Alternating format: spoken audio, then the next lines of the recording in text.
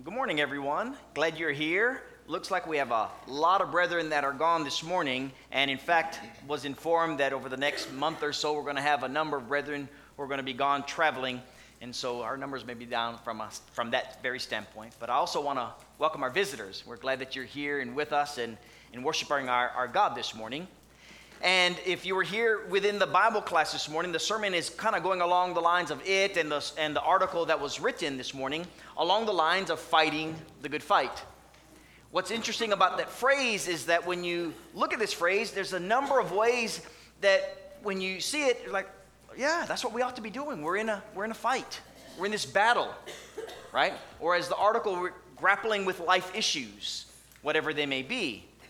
And interesting to that is the perception that every individual has regarding what this phrase means. So what I plan on doing this morning is actually showing us what not to do. And it takes up a good portion as far as the slides are concerned. And then the very end, of course, what to do, how to fight this kind of fight. And the reason why I phrase it that way is, and as I put it in the article, one of the things that I've learned in various martial arts was, you teach something and everyone, the first time they look at it being addressed and how to do a certain move, and everyone's nodding their head like this. Everyone got it? Yes. You go out and practice it, no one gets anything. And it could be a simple move, whatever move that may be in the art of defense that you're learning. And then the professor or the instructor, however your instructor is referred to as, that instructor says, okay, here's what you don't do. And he teaches, oh yeah, that's what I was doing. And then he says, now, instead of doing it this way, do it that way. And then now you get the distinction, and then it makes sense. And that's kind of what we're doing with the sermon this morning. And so we're looking at what not to do, and then we'll get into what to do. So when we're talking about fighting the good fight, sometimes we need to know who our enemy is, and we need to know who our enemy is not. Right? And it's easy to forget. We know it biblically, but in the day-to-day living, we may not know who our enemy is. And who we think our enemy is may not very well be our enemy, right? So some Christians have difficulty seeing who the real enemy is, and they fight God's people instead of the real enemy, right? In Ephesians chapter 6, verse 12, right? Children, I think you had this as one of your memory verses, right? Who's the enemy? Is it flesh and blood? Is it man? Or as Paul says, it's against principalities of powers of darkness. We're talking about Satan and those who follow his kind. That's who our enemy is, right? So that when Jesus is speaking to Peter, and Peter in the goodness of his heart is saying, Lord, I'm going to make sure nothing ever happens to you, because in my mind, he's not saying it this way, by the way, I'm paraphrasing. In my mind, you are the king after David's throne, and I will not let anything happen to you. Jesus says, get behind me, Satan. Jesus knew who the real enemy was. And so sometimes we fail to see who our real enemies are. And in this case, when we're looking at issues of life, we sometimes forget that. For instance, I want you to turn to Matthew chapter 12, and I want us to look at the text here of what Jesus is saying, and note, sometimes people were looking at Jesus, and here is Jesus who is coming in, and by virtue of his behavior, of his fruit, he's showing himself to be the one the prophets were speaking of. But because of the people's view of the prophets and who the Messiah would be, the people looked at Jesus and did not think him to be the Messiah, some of them at least. Some of them looked at him as an enemy of God. So in Matthew chapter 12, let me share the passage and then get into some of the context. Verse 22 of Matthew 12. One was brought to Jesus, then one was brought to him who was demon-possessed, blind and mute, and Jesus healed him.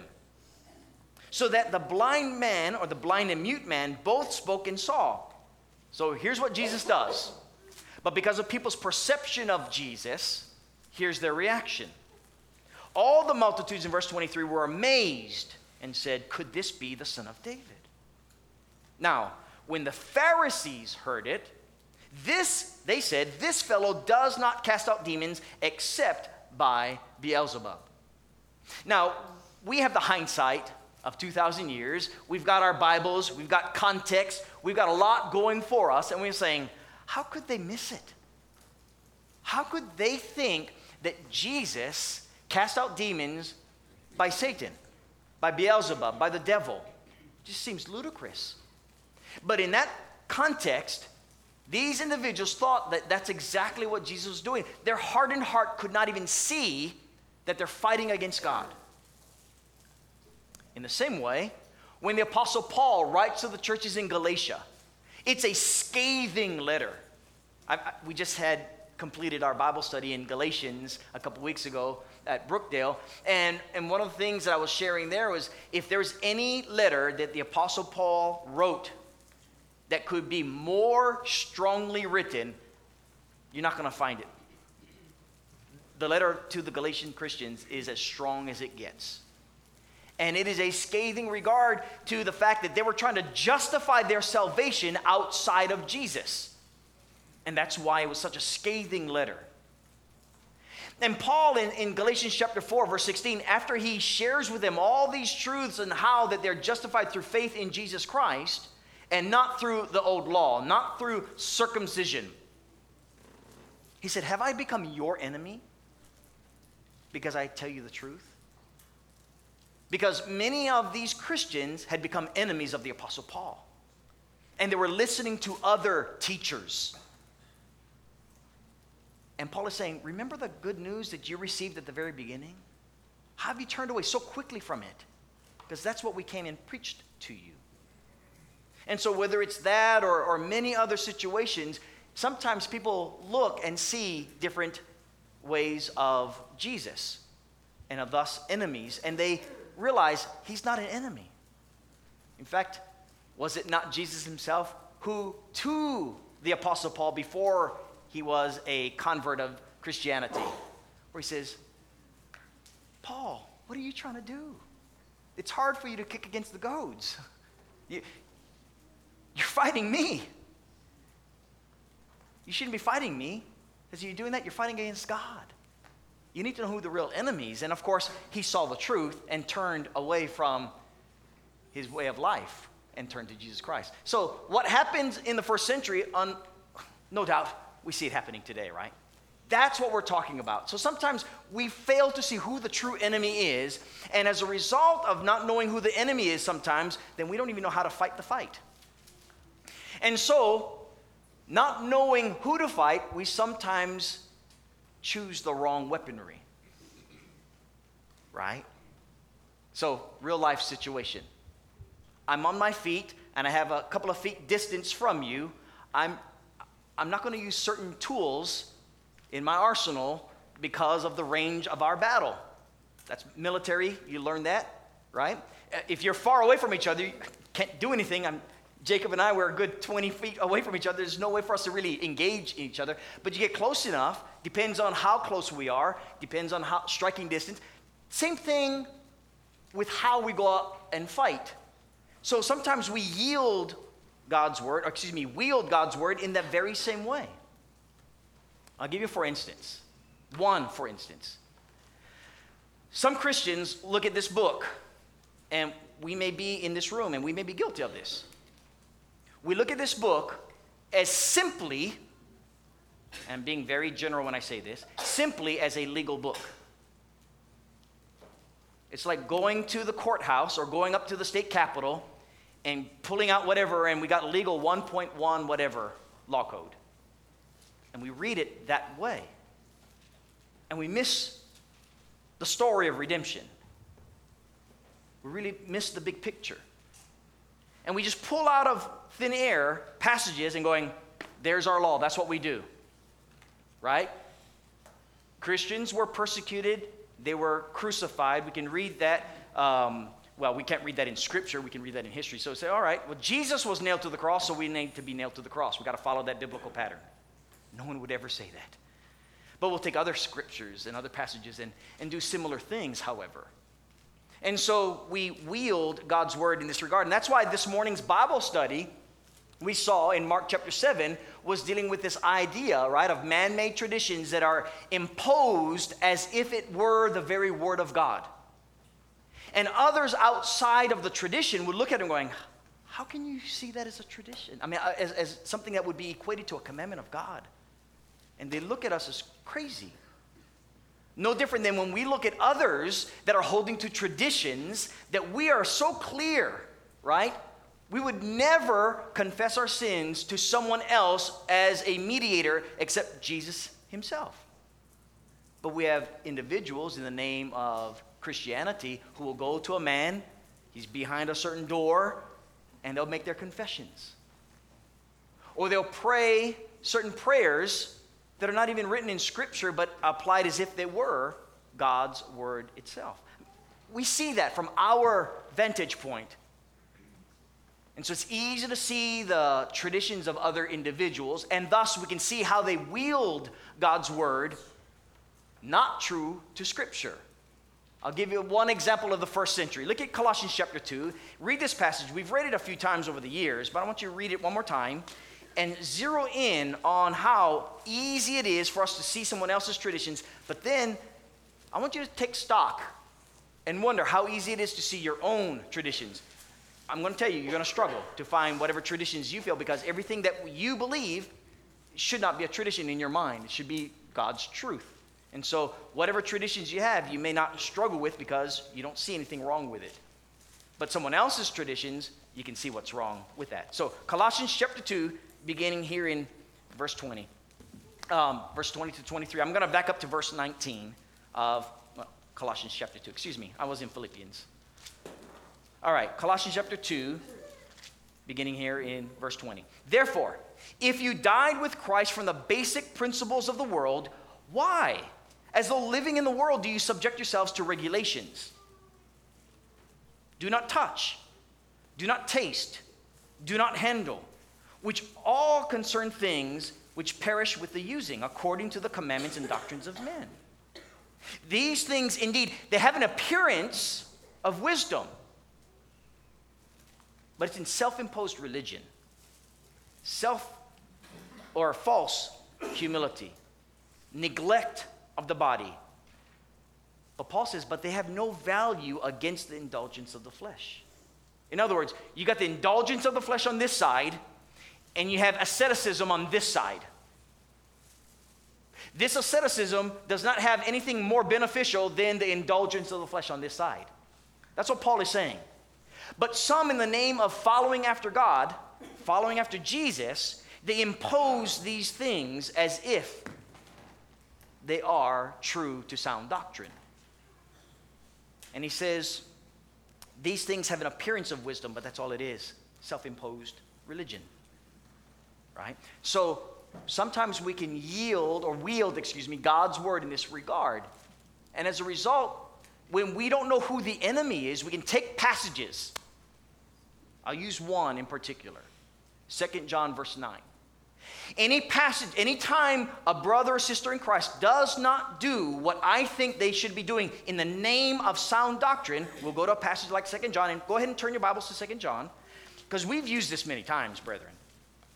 In one context or another, we use this passage. Some of you can already quote it, but I'm just going to go ahead and read the text here in 2 John 9. And here's what he says in the passage here.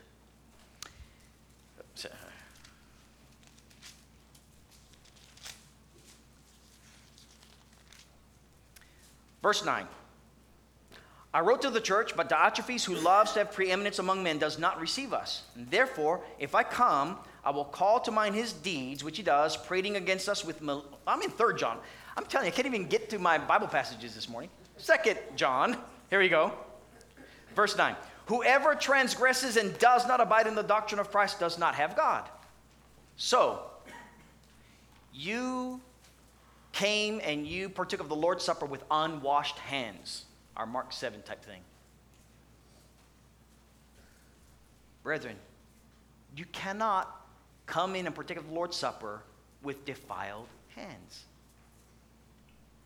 Now, we can look at this as going, okay, that's a first century example. I get it. I see how ludicrous that is. But what of something else? Like this morning when we're talking about the Lord's Supper. Not the Lord's Supper, when we're talking about the head covering, excuse me. Some brethren are serious about that. And while that is not a great issue among us here in this room, for brethren a generation ago, like 20 years ago, it was huge. It's a big deal. And it caused much consternation among brethren. But those that would not wear the head covering, you could hear from brethren, you need to abide in the doctrine of Christ, and if you do not, he needs to be accursed. Well, I believe that was wielding the Word of God completely out of its text. For instance, go a few verses back. Verse 7. Many deceivers have gone out into the world who do not confess Jesus Christ is coming in the flesh. This is a deceiver and an antichrist. You know why? Because this person is against Jesus, who came in the flesh. And they're saying he did not come in the flesh. This person is against Jesus. But we'll take something like head covering and saying, okay, you're not following the teaching of God, the doctrine of Christ, and therefore you're antichrist. A complete misuse of God's word. But it's been used this regard in many other subject matters, in many other issues, because it's a good passage. It sounds like the one standing for truth has got the basis covered because they use 2 John verse 9. Right? So, such Christians then will use God's word to fight other brethren, but Paul gives the real reason in any of these scenarios. So, if you go back to Ephesians 4, I want you to look at the text here, Ephesians 4, verse 18. And we're going to look at a little bit of context, and then from there we're going to actually go right into 1 Timothy and look at the letter in general of 1 Timothy. So Ephesians chapter 4, he says over here in verse 17, therefore I say, testify in the Lord, that you should no longer walk as the rest of the Gentiles in the futility of their mind, having their understanding darkened, being alienated from the life of God because the ignorance that is in them, because the blindness of their heart, being past feeling, having given themselves over to lewdness, to work all uncleanness with greediness. What kind of brethren are we talking about? We're talking about gross conduct of immorality, gross character that is not befitting of someone who is following Jesus, the new man who, according to the first 3 chapters, and particularly in verses 1 up until this point of chapter 4, is walking in newness of life, walking worthy of the calling. In this, one more time, he says in verse 18, having their understanding darkened, alienated from the life of God because of the ignorance in them, because of the blindness in them, because of the blindness of their heart. And they are past feeling. They give themselves over to lewdness. They give themselves over to all uncleanness. But sometimes, when we're fighting the wrong fight, and we're not fighting the good fight, we can take someone who's walking in the Spirit of Christ and list them as one who is contrary to Christ. And so we have to be careful on who we're fighting, and we have to be careful not only in who we're fighting, but how and when we're fighting them, right? So not knowing who to fight, we not know when to fight. Sometimes it's a phrase, I don't know when I started using this, it's picked up from someone else. And see, now you got to go through idiomatic expressions. I feel uncomfortable. When we are willing to die on a hill for something that is not even an issue. But we feel like this is the hill, I stake my claim, we're going to go to death. We're going to fight to the death on this subject matter. And some of us, we are dead serious that this is a subject matter that if you aren't right on this issue, you're going to lose your soul. And someone else will look at you like, are you kidding me? They'll look at that and like, that's not even an issue for where we're coming from. Right? And so these are things that we have to stop and consider because we're going, okay, go into the battlefield. Is this one of those? It's no different than parenting, right? I mean, Julie and I remember, and of course, not limited to Julie and I, every parent goes through this at some point. You're raising your children, and your children want to do something that you don't think is good. In fact, you think is wrong. And I've used this illustration, I'll use it once more. And I don't remember how old Malia was when she asked for red hair, right? Yours would be orange compared to red hair that Malia wanted. And I thought, let me tell you what was really in my heart. This is full disclosure, full transparency of parenting. Red hair. Doesn't she know that I'm the preacher? So she's going to go ahead and make me look bad as a preacher because I can't control my daughter's opinions of what is good and what is not good. Red hair is full of rebellion. Right, Richard? No. So, you've got this stigma. And I had the stigma going, I cannot, for the life of me, my daughter, no, not red hair.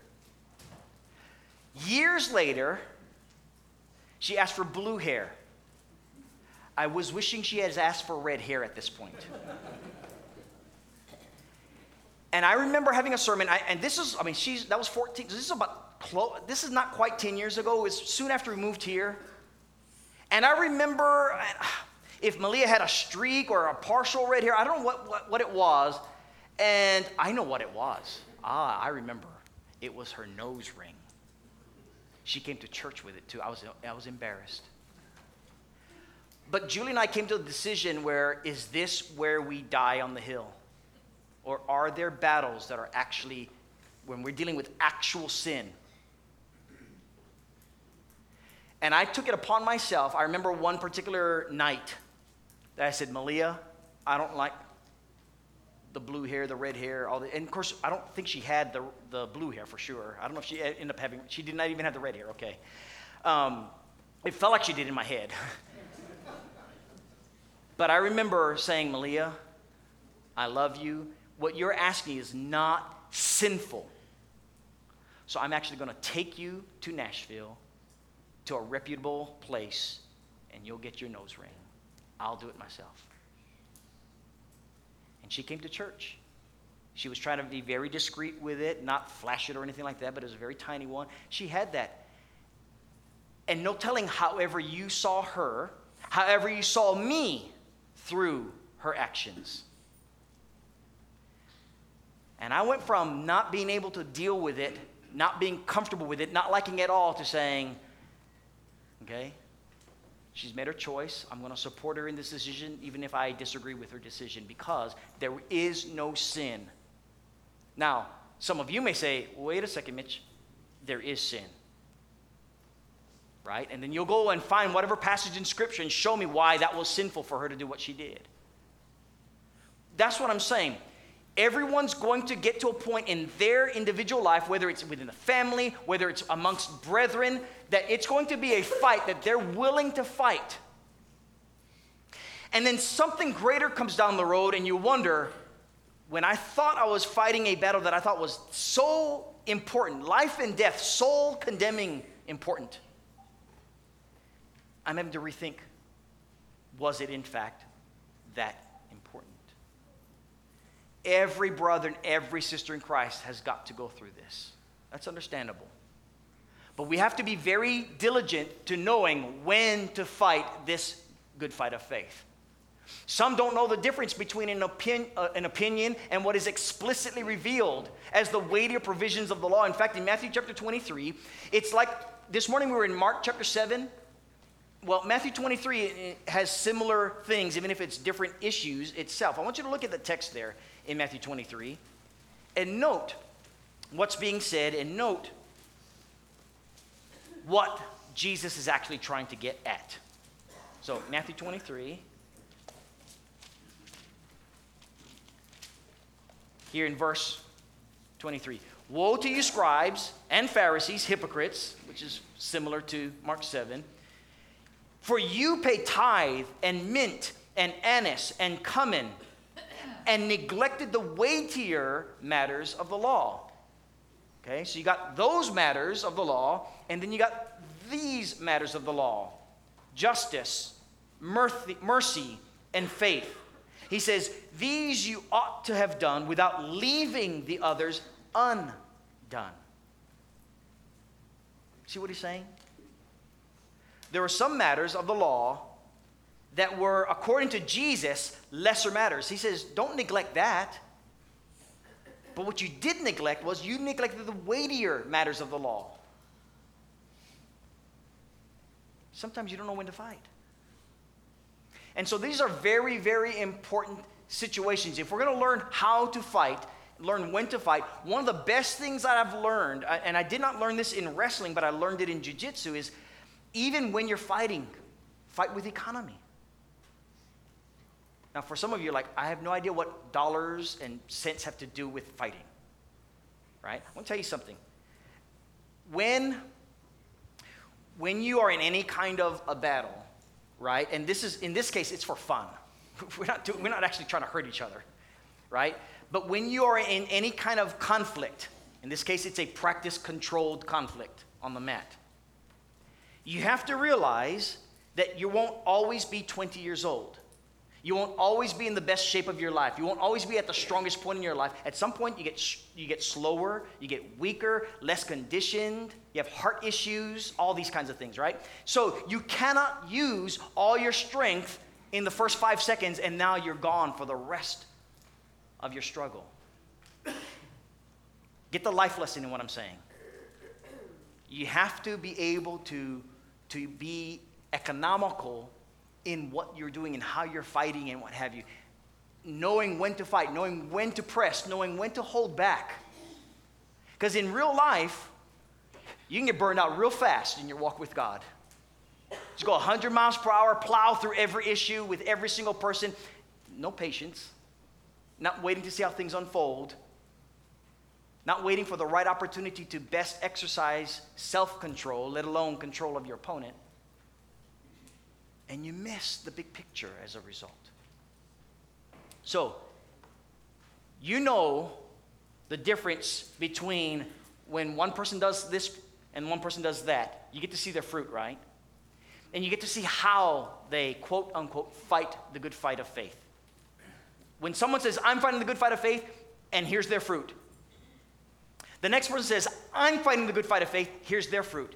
Can you distinguish between their fruit? Because the fruit is what comes from inside, right? Just like this morning, it's not what goes in the body that defiles, but what comes out of the person, what comes from their heart. That's what defiles an individual, or that's what is shown to be purified in that individual. And when Jesus was talking about what was impure, defiled, he mentions all kinds of gross immorality. Not issues, but the immorality.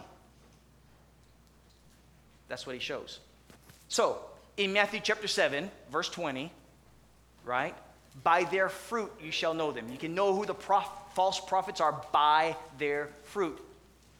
And when you look at who those false prophets are, notice what is coupled with it.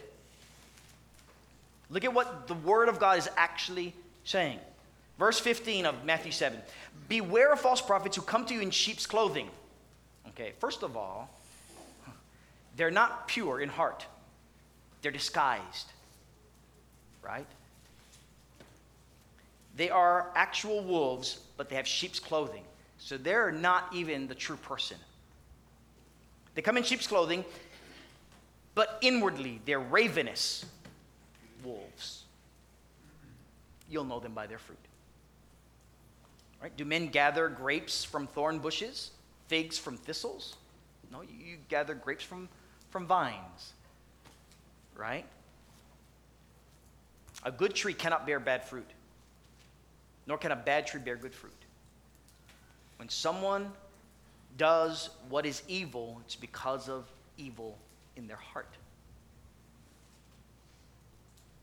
Every tree that does not bear good fruit is cut down, thrown into the fire, and therefore, by their fruit or fruits, you will know them. And that is why you had Jesus saying these following words, because of their fruit. Not everyone who says to me, Lord, Lord, shall enter the kingdom of heaven, but he who does the will of my Father in heaven. And so, what is it that they're doing? Well, look at what these people are doing that Jesus is saying. Many will come to me and saying, Lord, Lord, have we not prophesied in your name? Cast out demons in your name, done many wonders in your name. And then I will say to them, depart from me who practice lawlessness. I never knew you. very clear. And so when we get to this statement in 1 Timothy chapter 6, when you read verses 11 through 16, and he's talking about fighting the good fight, it is an actual end to a sandwich, if I can refer in this regard. You got the bread on this side, and he says, fight the good fight at the beginning of the letter after his prayer. And at the end of the letter, before his final prayer and final statements, he says it, fight the good fight, once more. So twice he says it. Everything in between is how you fight the good fight, Timothy. And what you teach brothers and sisters in Christ, Timothy. That's the context of this letter. And that's what we're seeing here in Paul's commendation to Timothy. So 1 Timothy 1:18, 1 Timothy 6 verse 12, fight the good fight. Well, look at what he says here. Let's kind of skim very quickly through 1 Timothy. And someone will say, well, this is just a pastoral epistle. That's the way it's traditionally referred to as, right? So the reality is, here's a man of God telling another man of God who is preaching the good news of Jesus Christ, I want you to live this way and I want you to teach this way. So after he tells him in verse 18, I charge and commit to you, son Timothy, fight the good fight. Wage the good warfare, having a faith and a good conscience, because others have rejected that faith and good conscience. Okay? And he uses a couple of names as a result. So now as he goes into the meat and potatoes of what he's saying on how to fight the good fight, he says, I want all men everywhere to pray.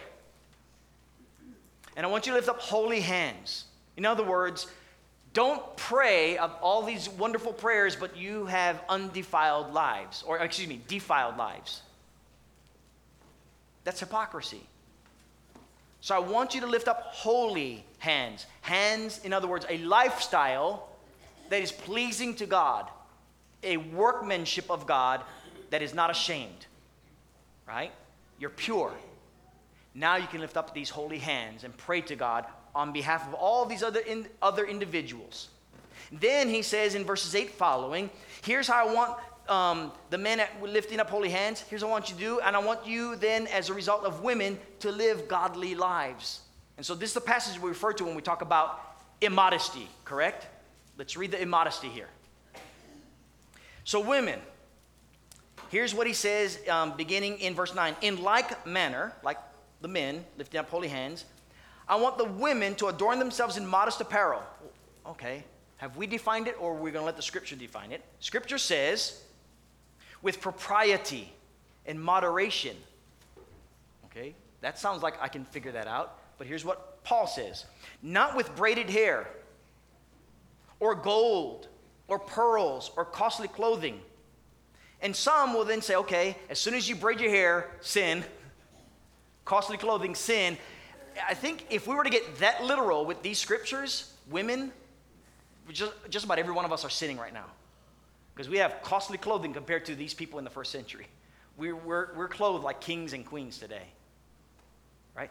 What he was getting at was the gaudiness that was unbefitting of someone with modesty, with meekness.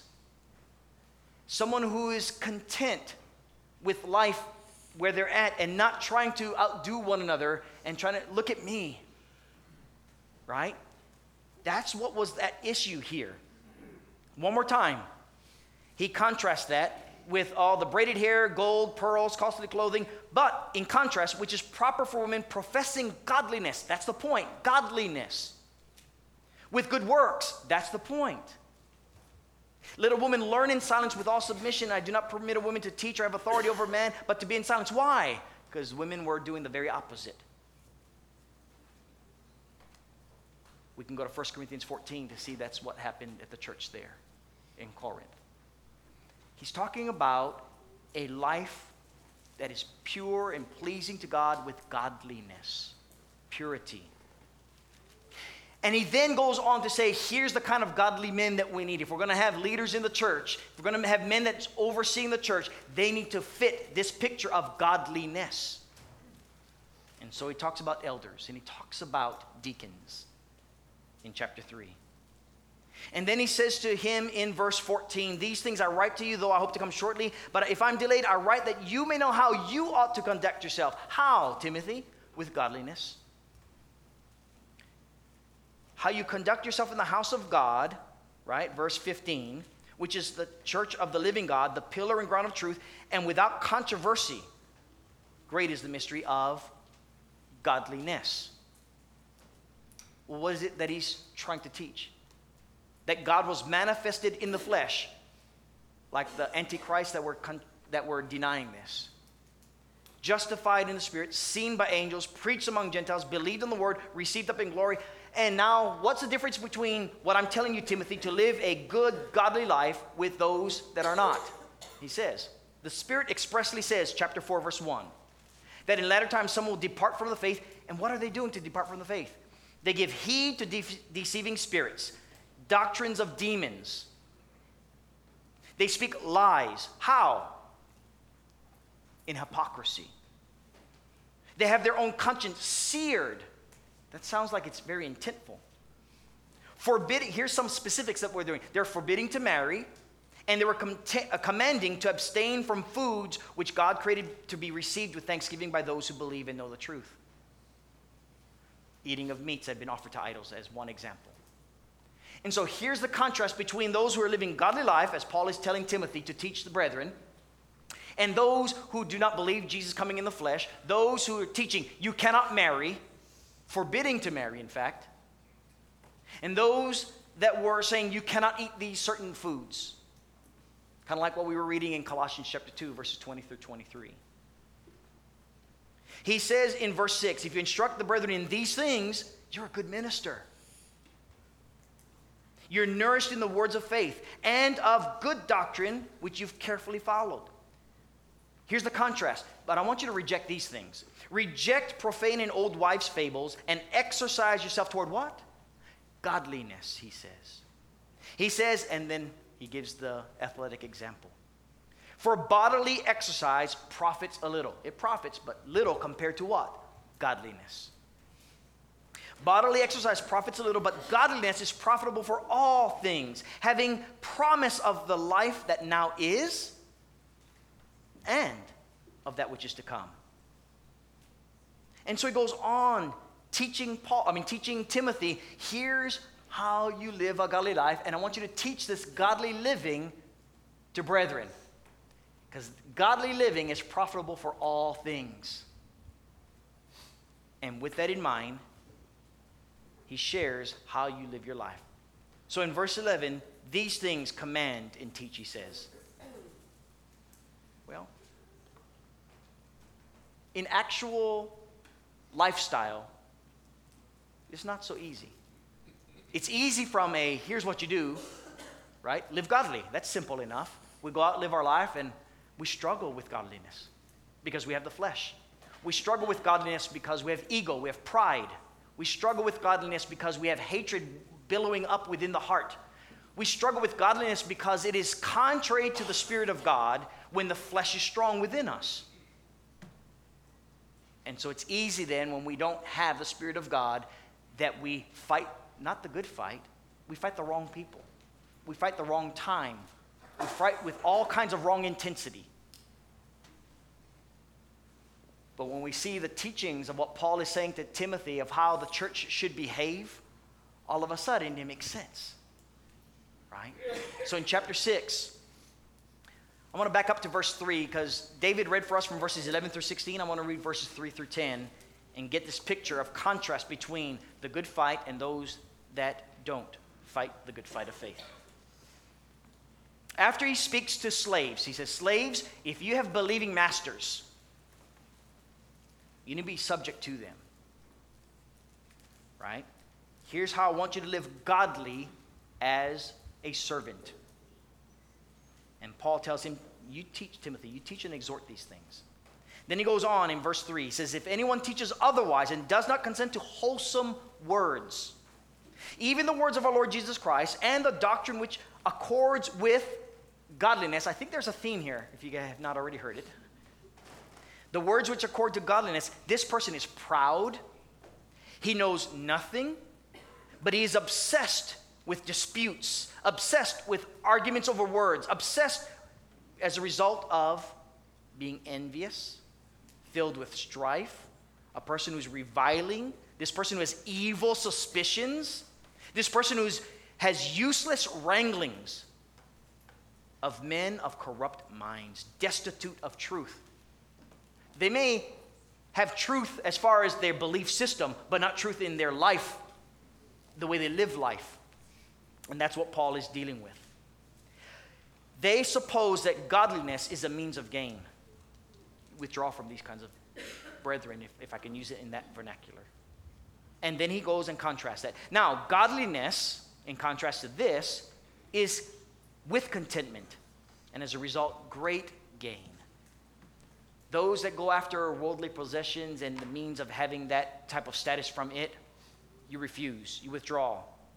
But the ones that have godliness with contentment, that is where the true riches are. That's where the gains are. For we brought nothing into this world, and it is certain we will carry nothing out of it. And having food and clothing, with these we shall be content. But those who desire to be rich, they fall into a temptation and a snare, and into many foolish and harmful lusts, which drown men in destruction and perdition. For the love of money is a root of all kinds of evil, for which some have strayed from the faith in their greediness, pierced themselves through with many sorrows. It's an amazing concept. You live a simple life. You have a simple way of living. Live godly. And Paul says that's commendable. You want to fight the good fight? 1 Timothy is a great letter for that, of how to fight it, when to fight it, who to fight it against. And that's what we're talking about here, right? You will know them by their fruit. You can tell who's fighting the good fight by their fruit. Now, just because we can tell it doesn't mean we will tell it, because we all have different blinders or, what's the word? It's when you look at, like, instead of blue tinted glasses, you look through pink tinted glasses. You have a certain way of looking at things. And so we're going to come to different conclusions of how we think this actually is applied. But God is a judge, and he knows. He knows the heart of an individual. He knows whether they stand for truth or they stand for error. He knows what the truth and what the error is. Brethren, we're going to be judged by him, not by each other. Amen. And if that's the case, then remember who you're fighting against, why you're fighting, how you're fighting. Always check your heart to see if, in fact, you are fighting the good fight of faith. Check it often. Be sure. I hope that this sermon helps us in our walk with God, because too often Satan is saying, I don't have to do my work. You guys are doing a good job yourselves. I want Satan to have to step in, because we're having the kind of harmony and unity in Christ Jesus that is explicitly taught here in Scripture. Make his job hard, not easy. That's how we fight the good fight. Now, you may be here this morning, and you're saying, all right, this is the kind of Christianity I want. Then I want you to know you have to give up your will. You have to give up your ego. You have to humble yourself. That's a hard thing to do when you're not a humble individual. But when you do that, good blessings from God takes place. And it is a beauty that transforms the way you live your life. It really does. All of a sudden, how you treat people becomes even more important. And other people see your fruit. And they're like, huh. You used to be this way, but now you're this way. You know, I see a change in you. That's God working in and through your life when you humble yourself before him. That's the picture of baptism. When you're baptized into Christ, you're putting that old man with his corrupt ways, with all that we just talked about this morning of the flesh. He's dead now. And while you struggle because we physically live in the flesh, you have God working in and through your life. And he wants you to grow in Christ Jesus to this new man that is pictured just as Paul was teaching Timothy in 1 Timothy. That's an invitation for you. So if you believe that Jesus is the Christ who died on the cross to wash away the sins that live contrarily to our God, and allowing his Spirit to work in your life, and having this new person that continues to grow and be molded in the image of our Savior, who is in the image, the express image of our Heavenly Father. That's what the kingdom is about. That's what the good news allows you to have hope to be transformed into by the blood of Jesus. And brethren, again, if you're needing our prayers, by all means, take advantage of the opportunity. We'll pray for you. We'll pray on your behalf. And we'll love you through the whole process. That's a godly way of fellowship that we should have for each other. And that's your invitation as together we stand and sing this song.